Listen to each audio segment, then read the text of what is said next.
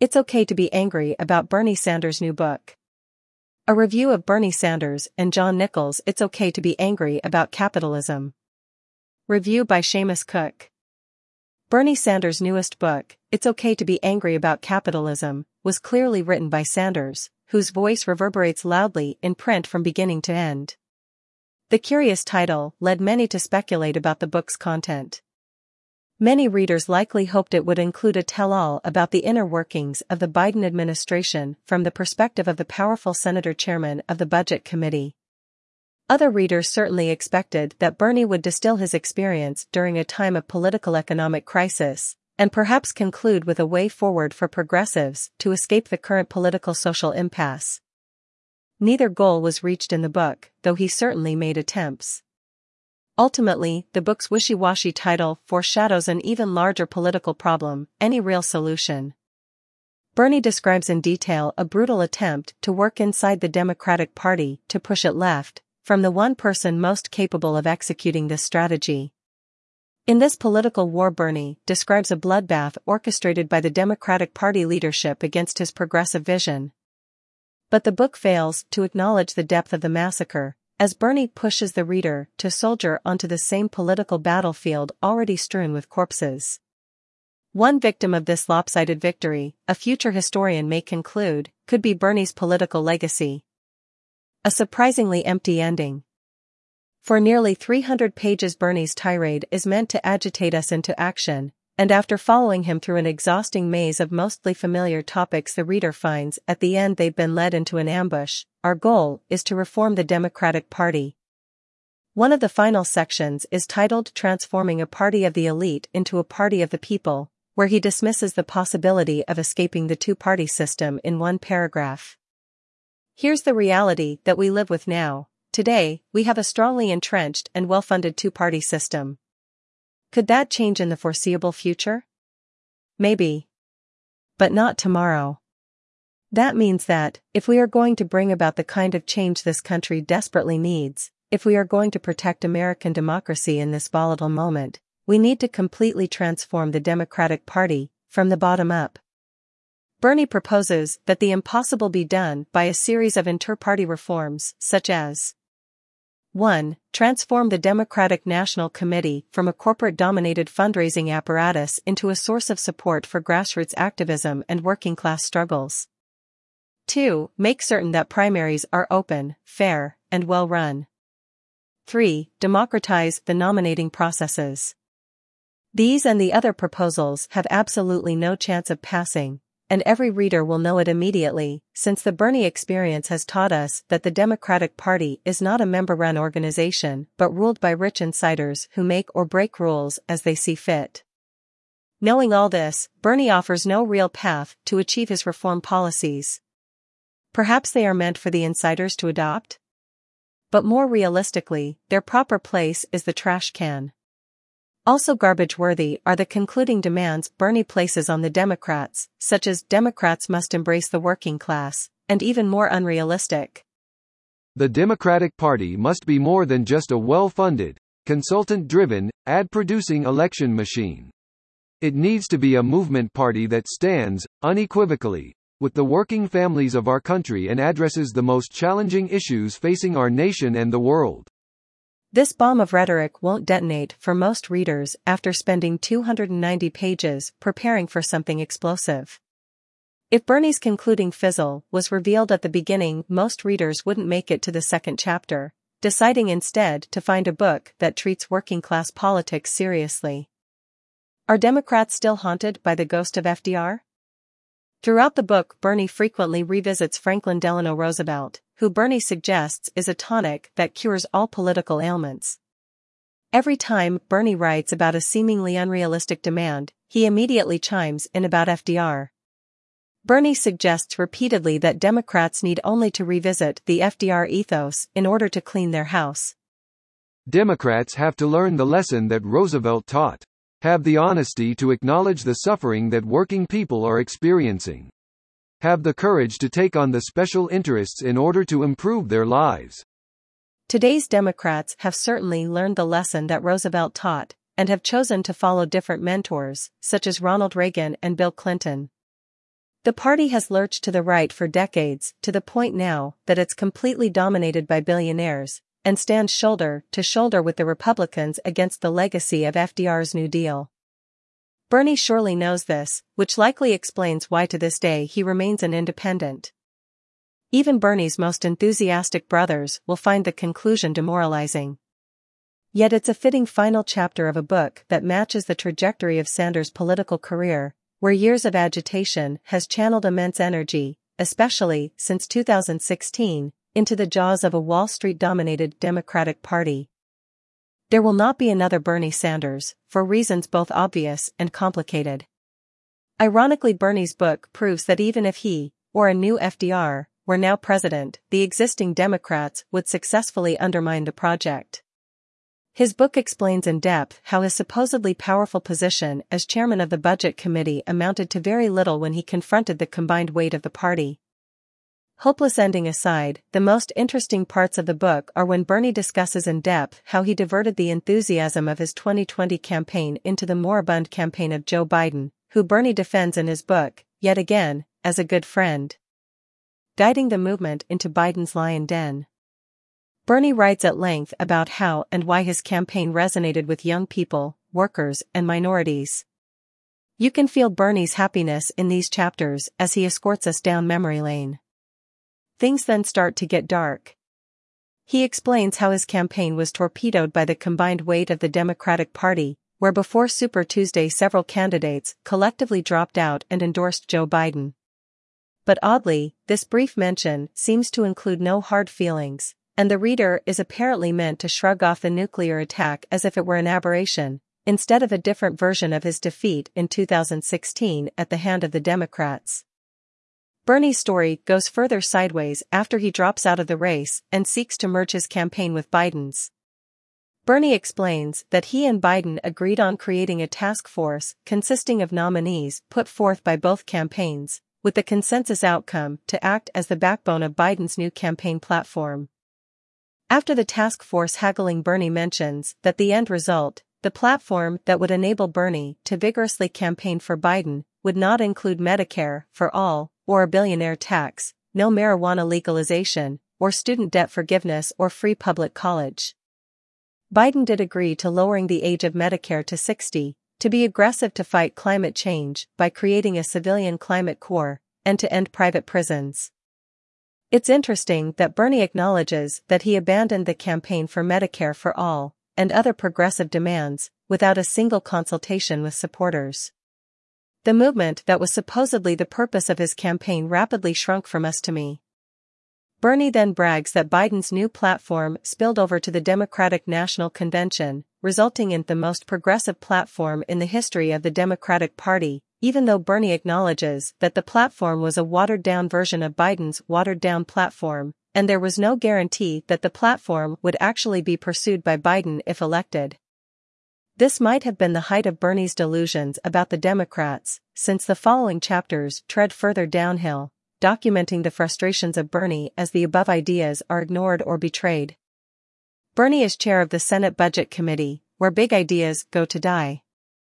When the Democrats allowed Bernie to be appointed chairman of the Senate Budget Committee, there was a feeling of hope and excitement about the Biden administration. With the committee set to craft the American Rescue Plan in response to COVID-19 and then Build Back Better, it became clear that Bernie was catapulted into a very powerful position, reinforcing illusions about Biden being the second coming of FDR. The chapters where Bernie discusses his role as Budget Committee chair are interesting for several reasons, though especially for the major betrayals from Democrats and Bernie's ultra-meek response to them.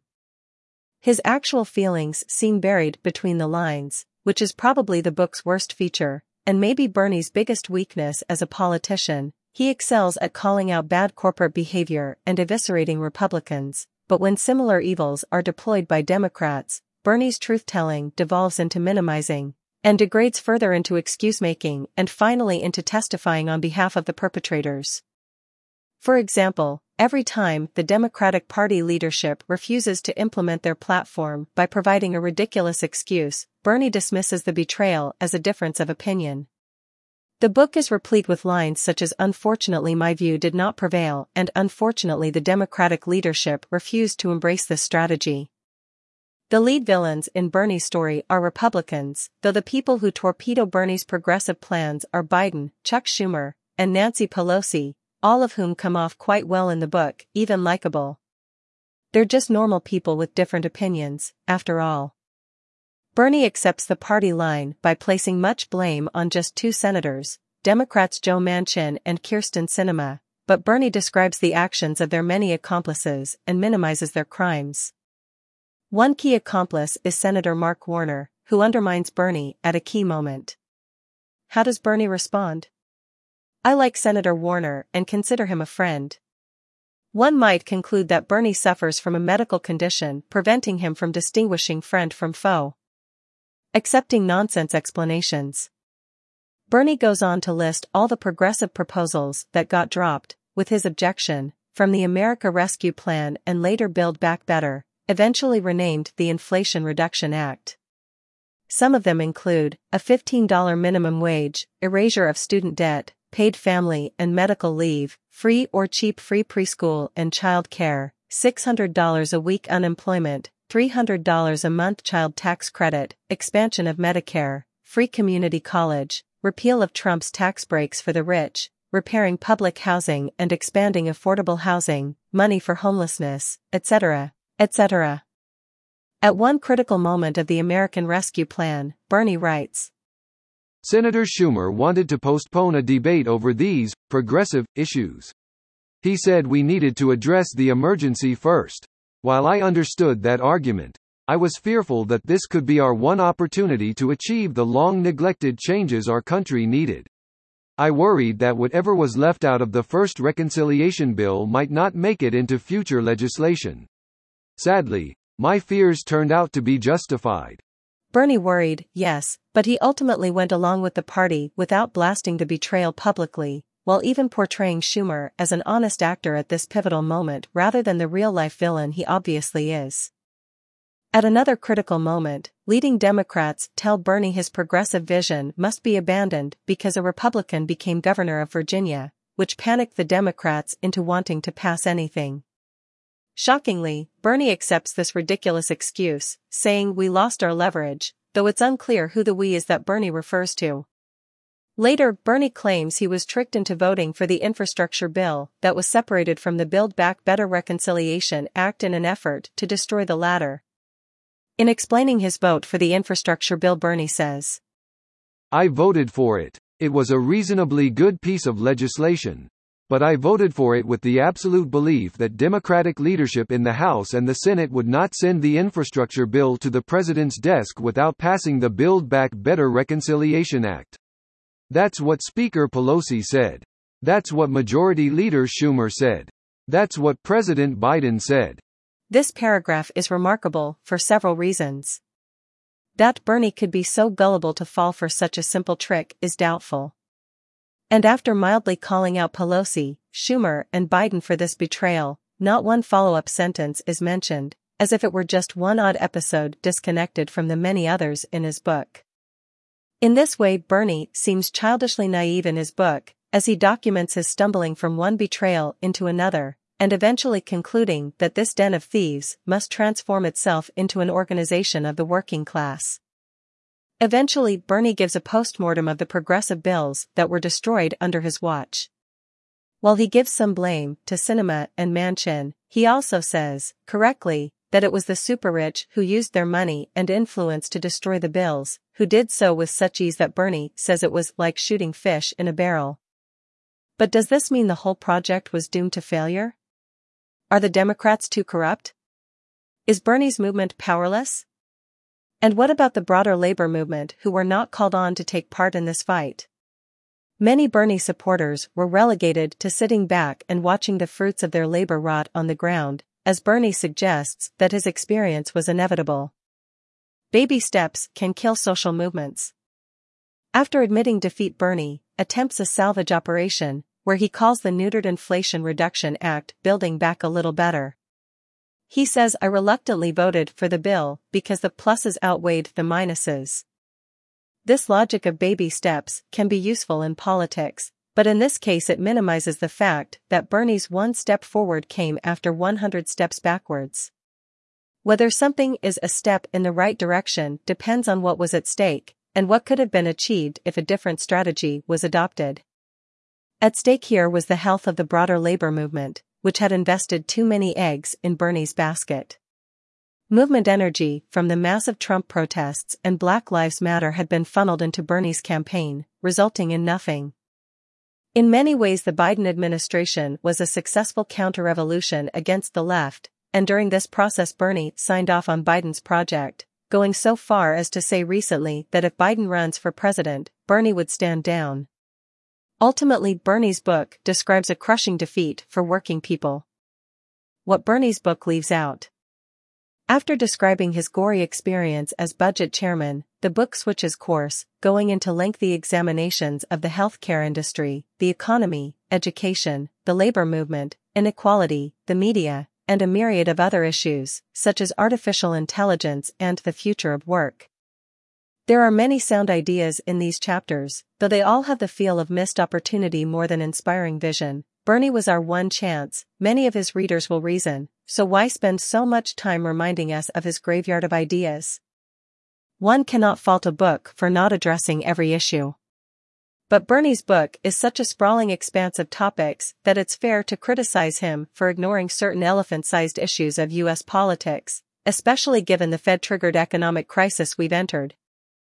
Bernie's book was finished before the new bank crack-up, but he was well aware a crisis was imminent, because the Federal Reserve had started its recession-producing interest rate hikes.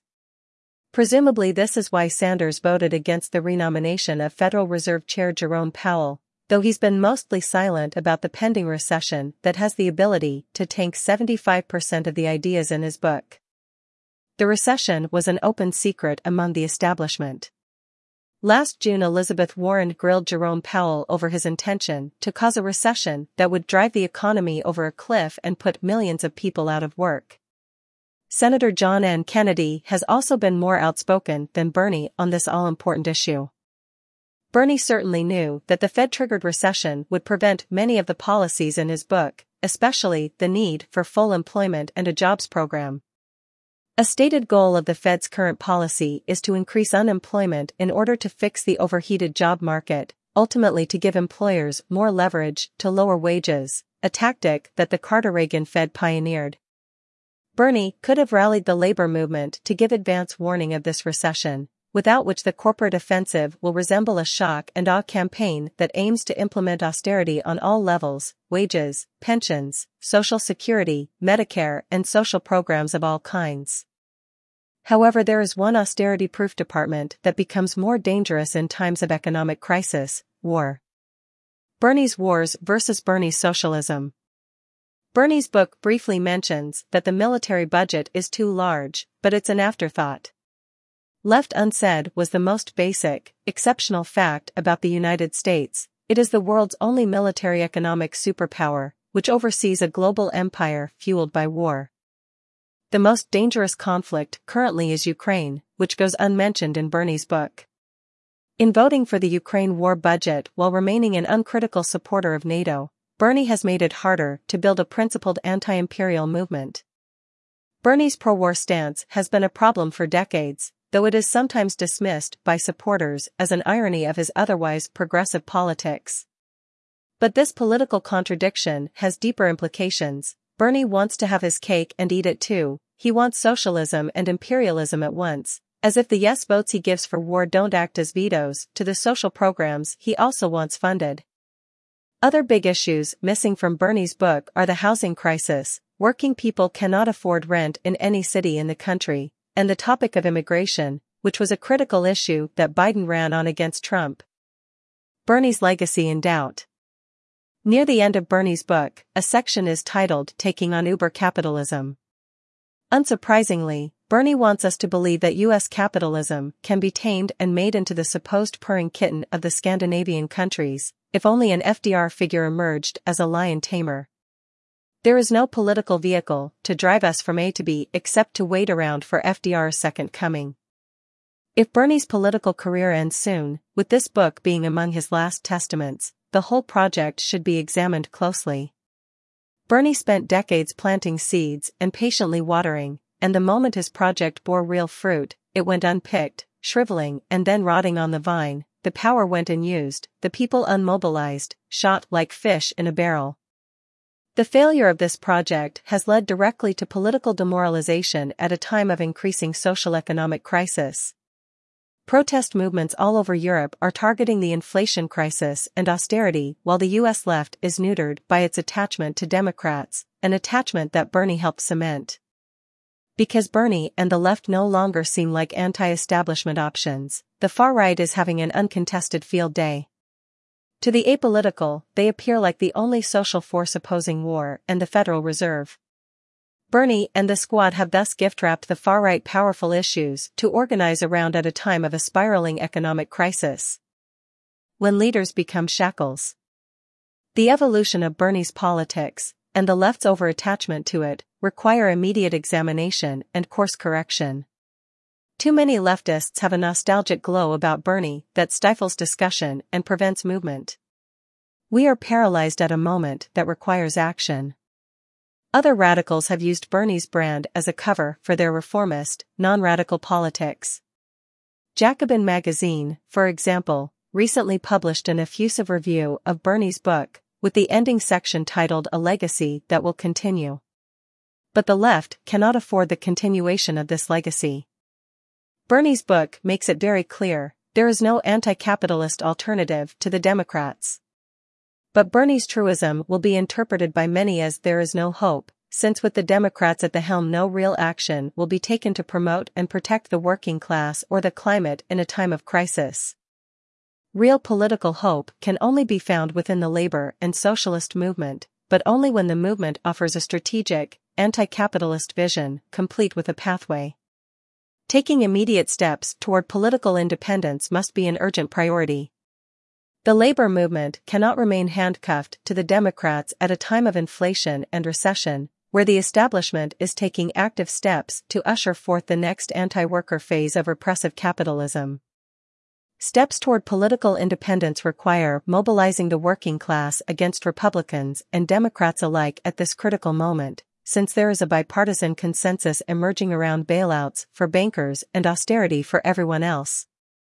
May 1st is International Workers' Day, where across the world enormous demonstrations will take place to make pro-worker demands.